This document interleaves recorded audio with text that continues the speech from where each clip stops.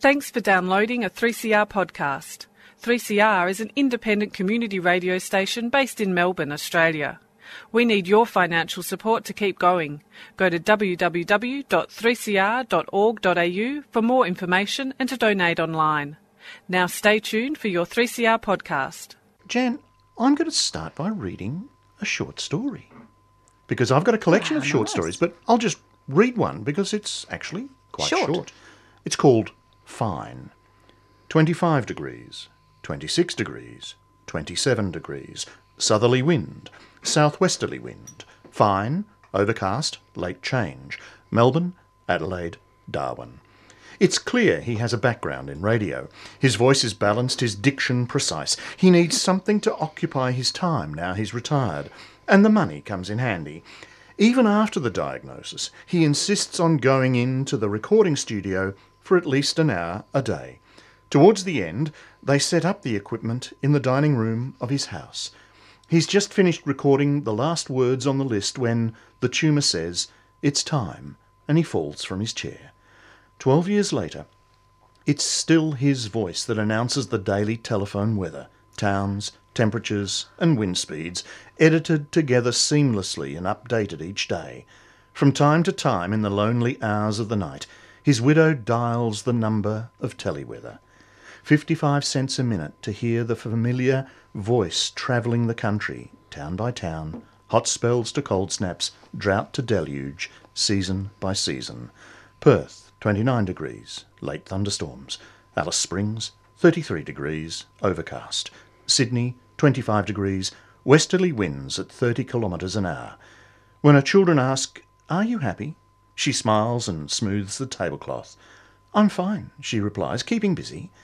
But at the end of the month, when she opens the telephone bill, she sees just how much she's been missing him. Oh, David, that's for climate deniers, that one. In a way. But it hasn't got any, but it's beautiful. It's a beautiful short story. It's the name, Fine is the name of that short story, but that story gives its name to the title of this collection called Fine by Michelle Wright. So, Michelle, welcome to 3CR. Thank you very much, David. What makes a short story? Because that is incredibly short. That is incredibly short, and sometimes short stories that short are classified as flash fiction or microfiction. So things under about 1,000 words, I'd call microfiction. But I mean, they're just all short, and a self-contained story in a few thousand words, I suppose. But it's almost poetic. It in is, a way, yeah. Because you've evoked an image. Is a short story a poem in some ways or not? Look, I suppose it is. It's really just short stories that short are all about just capturing a moment in time, just peeking through a window, perhaps getting a glimpse of someone's life, being very, very economical with words. Really, I think in that shorter story you have to choose each word extremely carefully and just have a glimpse and then walk away and leave the rest to your imagination. Well, that's the power of the short story, Yeah. but also the power of poetry, because you don't actually have to necessarily fill in all the background. No. You just give a glimpse and the reader has to imagine for themselves. Exactly, and I think even with that short story you can imagine a lot about that woman's loneliness and her grief and how much she misses her husband. But you just mentioned before it's based on a true story, It you were is, saying. yeah. So it's an elderly woman I know, an 85-year-old woman whose husband died 15 years ago now, and if you call 1196, you can still hear his voice reading the telephone weather each day. So it's quite surreal because he'll say, today is the 18th of August 2016, and he's been dead for 15 years. Oh my And goodness. she does dial the telephone weather and spend hours listening to his voice. It's It's a beautiful almost- story. Well, it's got a sort of supernatural element to it as does, well. yeah. But the sound of words. You've got another, talking about words, you've got a story Yes. entitled Words.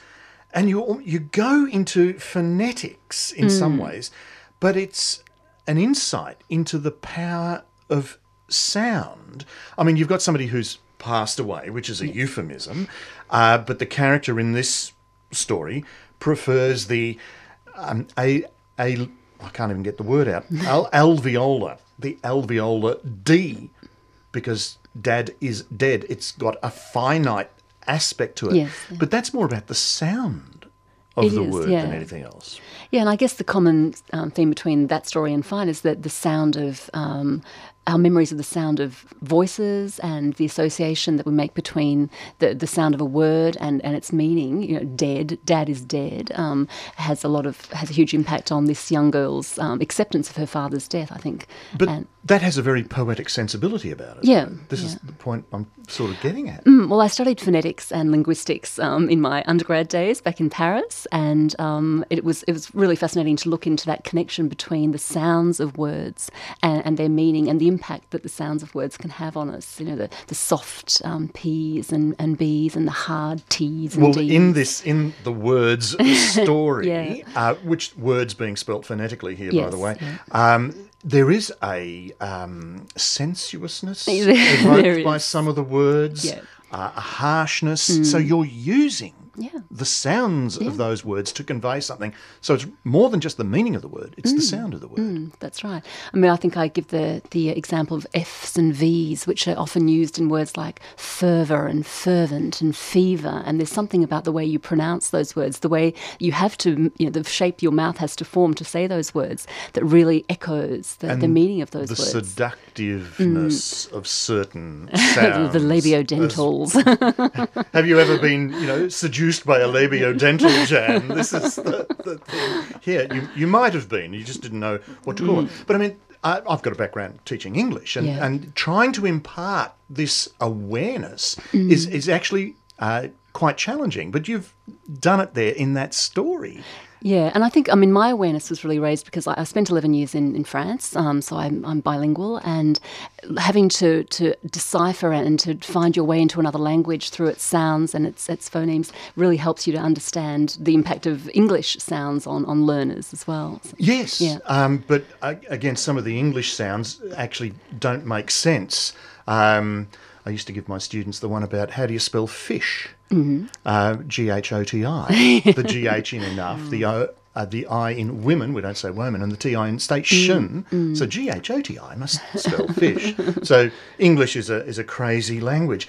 But I have digressed. Back to short stories, back to poetic short stories, because another thing you do is you take images. Now, you've spent time in Sri Lanka and you evoke the effect of the tsunami. You've got the characters driving along.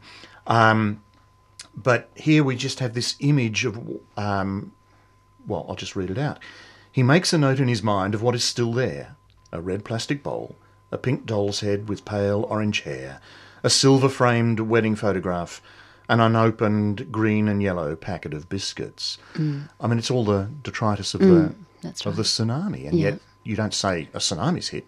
You just give us that image. Yeah, that's right. And I think I did spend time in Sri Lanka. My parents are from Sri Lanka, so I have a real attachment to it. And I spent 6 weeks there recently on a residential fellowship along in Galle, and spent a lot of time travelling along that coast that was really heavily impacted by the tsunami.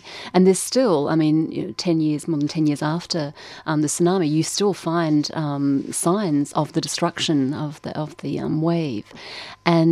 But beyond that, I think those found objects, whether it be after a tsunami or just in a town, the found objects that you find in the streets and the gutters, in the parks, they're often a trigger for me for a much broader reflection on the place of objects in our lives. Well, that's the whole point of that poetic sensibility I was talking about before. A trigger that can evoke emotion. You sort of set the background of something and then just put that image in, and all of a sudden it just expands and makes you think. That's right, and I think I leave a lot of the work up to the reader. I think when you are limited in a short story, you get your objects and the dialogue to do a lot of the work for you, and the reader really has to complete that conversation with me. So an object, for example, can then evoke a whole lot of memories in the reader that perhaps I'm not even aware of, that I didn't intentionally put in there. But that's the other half of the dialogue, I guess, between a writer and a reader. Did you learn that, or are you sort of innately aware of it? How did you come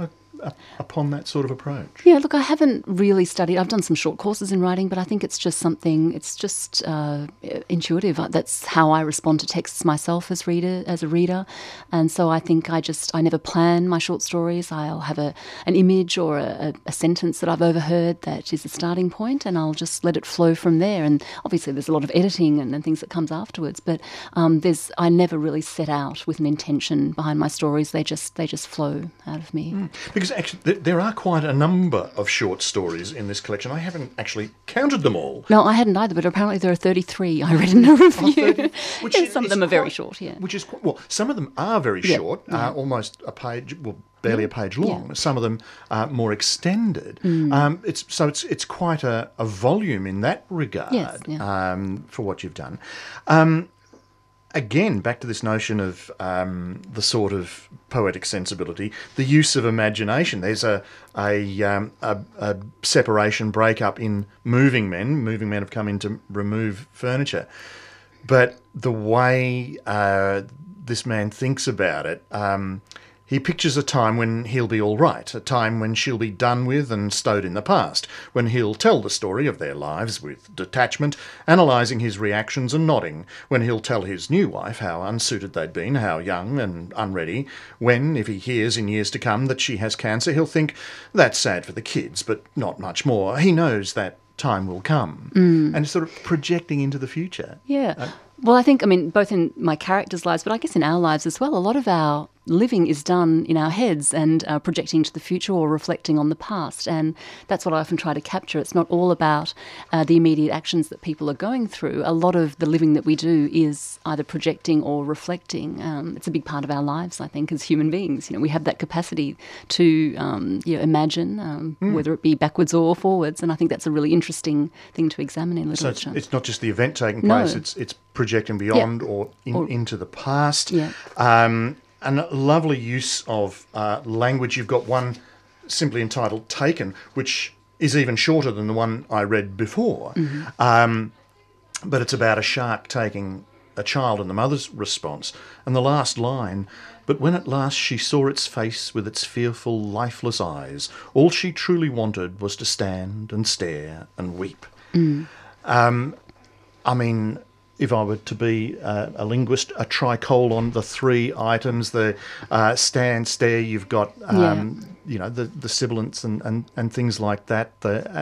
And yet it has a force and a power.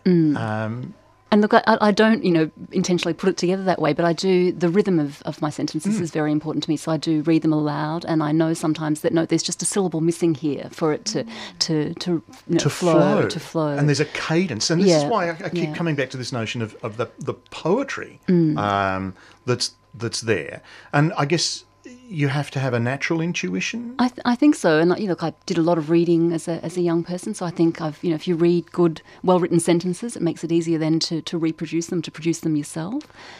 But also, it enables you to communicate in a more, how would you put it, effective way. Yeah. Because So I think it's a bit like music. I think if you can have a well-written sentence with a powerful message in it, but once you do really get that cadence right, it's a little bit like a line of music. The lyrics are one thing, but when you have that melody really reinforcing the message, it becomes so much more powerful and memorable. And unfortunately, we use phonetic terminology, or the terminology of linguistics to explain it, which sort of makes it clinical, but it's the only way to actually explain what's been taking place and how it has that impact, which is what we do as English teachers trying to teach poetry. And the students think it's terribly dry, but you've got to find some way of explaining it. You've got all sorts of situations, blurred edges, theatre in prison. Yes. So when I was 18 years old, I spent 4 months in Pentridge with the Mess Hall Players, which was the prisoners' theatre group at the time. We put on One Flew Over the Cuckoo's Nest, and there were a lot of very interesting stories from the prisoners there. And so I've captured a few of them, or one of them in fine, and I've got lots of others lined up in my head ready to be told. Because but that was there's a fascinating another situation, experience. working in a prison, and whether they're trying to sort of manipulate somebody coming in from outside or not? Well, some of them certainly would have been, yeah. I became very close to a lot of them who, I had a very close relationship with, a very good relationship with, and went on to go out to lunch with them when they were released and went to their weddings and kept in touch. So that was a fascinating insight, because so few people, let alone women, get to see behind the scenes there in Pentridge, as it was at the time, and to spend 4 months every day there for long hours was an incredible experience. So I have lots more stories to tell about that in the next collection, perhaps. Well, we'll have to look forward to the next collection, because unfortunately we're going to have to end the interview there, Michelle. The book is called Fine, as I said, a collection of poetic short stories, and the author, Michelle Wright, and it's an Allen and Unwin release. Thank you, Michelle. Thank you very much for having me. And now we're going to Daryl. Daryl Pitt has written a number of books in the Jack Mason Adventure series, but now he has a new character, Blake Carter. Welcome, welcome, Daryl. I'm getting confused with all your... That's okay. Look, I'll be Daryl, and you can be Jan for today. Thank you. Well, Daryl, both your character and you have a daughter. We do. So are there any other characteristics you share? Look, absolutely. Blake has rather a both a love and a fear of modern technology. And I think so many of us are like this today. I mean, modern technology is wonderful and it's completely transformed our world, but we're all a little bit adrift in it. I mean, I doubt whether anyone can even tell you how your television set works, or even a phone or anything. And Blake is in pretty much the same boat. He's a modern man in the year 2509. The year 2509. So he's grappling with more than televisions and phones, isn't he? Absolutely. But in so many respects, he's very much like us. He sort of longs sometimes for an easier time and an earlier time. Well, what about the setting? Where are we in 2509? Absolutely. Well, let's see. It's year 2509, as you say, Jan, and the city is Neo City. And if you dug way down under Neo City, what you would find is what used to be Washington and what used to be New York. So Neo City is very, very big. It has skyscrapers thousands of stories high, and it's pretty nice on those upper levels, but when you go right down low, it's a bit grimy, it's a bit dark, and it's not very safe. Quote from the book. Buried under 5 centuries of construction is a mouldy green statue of a lady with a torch and a book. So Neo City. And of course there's some nicer neighbourhoods than others. Another quote, this part of town was about as safe as landing a paper glider on the surface of the sun. Absolutely. This is par for the course, really, with descriptions going on in this city in this time. Because the earth, it's very different. It is, yes. It's it's probably just as confusing as it is today. I mean, we're trying to make sense of life, and for Blake and the other characters, they're sort of stuck in the same boat, but just happens to be 5 centuries in the future. And of course, they're not all humanoid, are they? We've had a lot of space travel. There is, yes. So there's plenty of aliens in there. There's cyborgs, there's robots, there's every sort of living creature and alien you can imagine, and probably then some. And of course, you know what, we start off with one of the alienest of all, the editor. Oh, yes. Zeeb Blatsnart. Absolutely. Well, if you can, it's a bit hard to physically describe Zeeb other than to say that he's got a lot of eyes and a lot of tentacles. It's a bit like David Attenborough, but with tentacles and more eyes. He starts the story, and it's his setting I'd like to read, if you don't mind. The year is 2509. The Earth is a rather polluted blue dot that suffers from global warming, overpopulation, and not enough people using deodorant. That's right. Well, that deodorant, that's a real problem, isn't it? Look, it's Zeeb popping in to give explanations and absolute weirdness. that weirdness is just how my brain works, Jan. Well, we know Blake's the goodie. So who's the baddie? I know. Well, he's the arch villain of our piece. It's Bartholomew Bad, whose sole aim in life is to become the greatest baddie the universe has ever seen. And he is so bad, even his name is Bad, B-A-D-D-E. Now, why does Blake despise him so much? Well, in his heart, Blake is a good guy. He despises evil in all its forms. And, of course, as it turns out, Bartholomew Bad was responsible for the death of Blake's original partner. Now, we actually haven't said what Blake does as a job. We better get on to that. I suppose we better. Yes, so he's an agent with the Planetary Bureau of Investigation, which is a little bit like being a cop and an FBI agent all at the same time. And he can get sent out on all sorts of weird and wonderful adventures to bring down the bad guy. The bad guy killed his former partner, but so now he has a new one, a new partner, Nikki Steele. Nikki Steele, and... She's not a robot. No, she's not. She's not a robot and she's not a human. In fact, she's a bit of both. She's a cyborg. And she has to remind everyone all the time, because she looks like a robot, that she is a cyborg and she does have a human part to her. I think it might be about 11 or 13%, I'm not sure. So she constantly has to remind people about this. Yes. But she's also, when she comes into Blake's office, she looks around and she's so high-tech, she had to use her data pad to research what the filing cabinets were used for. That's right. That's right. As I said, Blake is a bit old-fashioned at heart. Yes. So what's the case that they're on?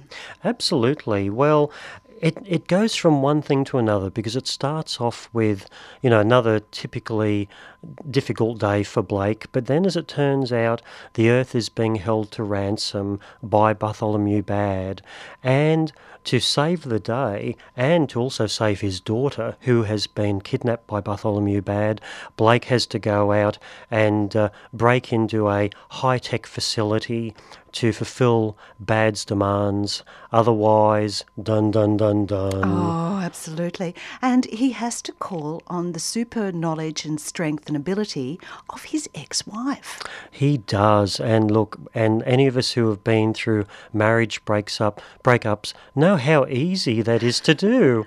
That's a joke, by the way. And what is Blake's Astrid, his wife, Yes. ex-wife, what does she star in? Oh, well, sure. So she's she's actually a teacher, but and her expertise is in the classics. Scarmish also. Oh, of course, yes, she plays Scarmish. In fact, talking about the Olympics, which we weren't, but we can now, she's actually won gold medals in the Olympics, in the Interplanetary Olympics, of course. So it's Astrid, it's Blake, and it's Nikki, who are all going through the most incredible different parts of Earth and places beyond, trying to retrieve Blake and Astrid's daughter. Absolutely. And if you're an Elvis fan, even Elvis makes an appearance. Actually, I think it's fair to say he makes lots of appearances, but I'll let you read the book to find out what that's about. The only person who actually knows how to talk to Blake sensibly is his car. Yes. Now, his car, Sally, Yes. is a 1956 Chevrolet Bel Air. Yes. And she criticises his driving. Absolutely. Well, Blake has some strange idea about driving his own motor vehicle. And for poor Sally, who of course is an AI, can actually drive the car quite well without him, she really looks upon this in horror and thinks, how am I going to get through this day with a human driving the vehicle? You think about these machines taking on a little bit of mutation. Another bit I really liked was beware the car wash that had taken 3 vehicles hostage, threatening to kill them if the quality of its detergent wasn't improved. I know. Well, we all like to complain, don't we? Okay, things that they come across. I think one of the funniest one was this thing that was following them in the tunnel that just got bigger and bigger, and because it had just realised it liked eating life forms. Absolutely. And it was a mutated cheese sandwich. It was a mutated cheese sandwich. You know, it goes to show that, you know, you give something long enough and, you know, chuck it down a deep black hole and add a bit of radiation, you can get anything. Absolutely, especially in a weird mind of Daryl Pitts. You mentioned the Elvis Presley township, but there's quite a few that have a lot of religious feels about them. Absolutely, absolutely. Well, of course, even here on Earth we have a lot of religions, and a lot of them seem to like to disagree with each other. And you can just imagine when we get into the future and we make contact with all of those other planets, they'll probably have all their own religions. And there's probably, if you add them all up, it's probably several million religions all over the galaxy. You know, after seeing The Life of Brian, you can understand following the Thong religion, but we have the religion of the talking wart. Of course, yeah. And another land called Perfection. The promised land lies beyond the world of ultimate devastation. And I like this because I think you're actually playing around with another religion here, because you've called the leader there Quasimodo Smith. Well, it is amazing what people will believe, isn't it? Yes, or be scammed about. Well, and we're not saying what religion that might be. Absolutely not. And, of course, the other thing that comes into this is the disappearance of the Last Supper mural and wall. I know. And, I mean, you can imagine one day it's there and people are going in and looking at it, and then they go in the next day and it's gone. So where could it be? Where could it be? Watch this space or read this book. Read this book. And read this book, Action, with our brave duo taking a detour through a pocket dimension. Can you really do that? Well, look, you need to watch what you eat beforehand, and, you know, you don't want to go into pocket dimensions on a full stomach. So they are racing through galaxies with the help of incredible machines, technologies, and a pirate with a parrot. I know, of course, that's Rasmussen Goyle, and he has an amazing spacecraft called the Rancid Cat. Now, when I say amazing, yes, well, it's probably not amazing for the reasons you would want it to be amazing. All of this is far-fetched, of course, but you do a bit of connecting with the past. And I'd like you to read the little bit from page 204. Absolutely. Here we go. Blake peered into the grime. What are all these yellow stubs? Cigarette butts, Nicky said. Cigarettes? What are they? I believe they were part of a strange 20th century custom, Nicky explained. Millions of people would place a chemical pipe bomb in their mouths and set it alight. Holy sprot, Blake said. That's insane. It's probably a kind of ritual suicide. Standing outside city buildings, they would light up and see who would explode first. Sort of a death wish? Exactly. The ancients were very strange, Blake thought. The Ancients. Now, I know it's a book set for, sort of young teenagers and stuff. Or young at heart. Yeah, absolutely. Because I wonder how many youngsters, sort of young at heart, would get all the Brady Bunch, the Humphrey Bogart, the Cary Grant, and the sex doll bit. Oh, yes. But this is what really amazed me. I should say that Nicky is surprisingly beautiful, but she's still, in 2,509, there's still sexist comments out there. Oh, absolutely. Yes, the more things change, the more they really do stay the same. So, will the greatest evil genius the galaxy has ever seen duel his nemesis to the death? Well, I suppose we'll just have to read the book and find out. But let's hope it has a happy ending, because if our hero dies in the end, there can't be a sequel, can there? I've been reading and enjoying the chat with Daryl Pitt about his book, A Toaster on Mars, published by Text. Thank you, Daryl. Thank you, Jan. And now Daryl's going to sing a song. What's so good about now? What's so good about now? Spaceships, plastics, teleportation, cloning, face swaps, biodegradation. What's so good about now? What's so good about now? We've got cryogenics and time machines, terraforming and aging creams. Now, now, now, now. What's so good about now?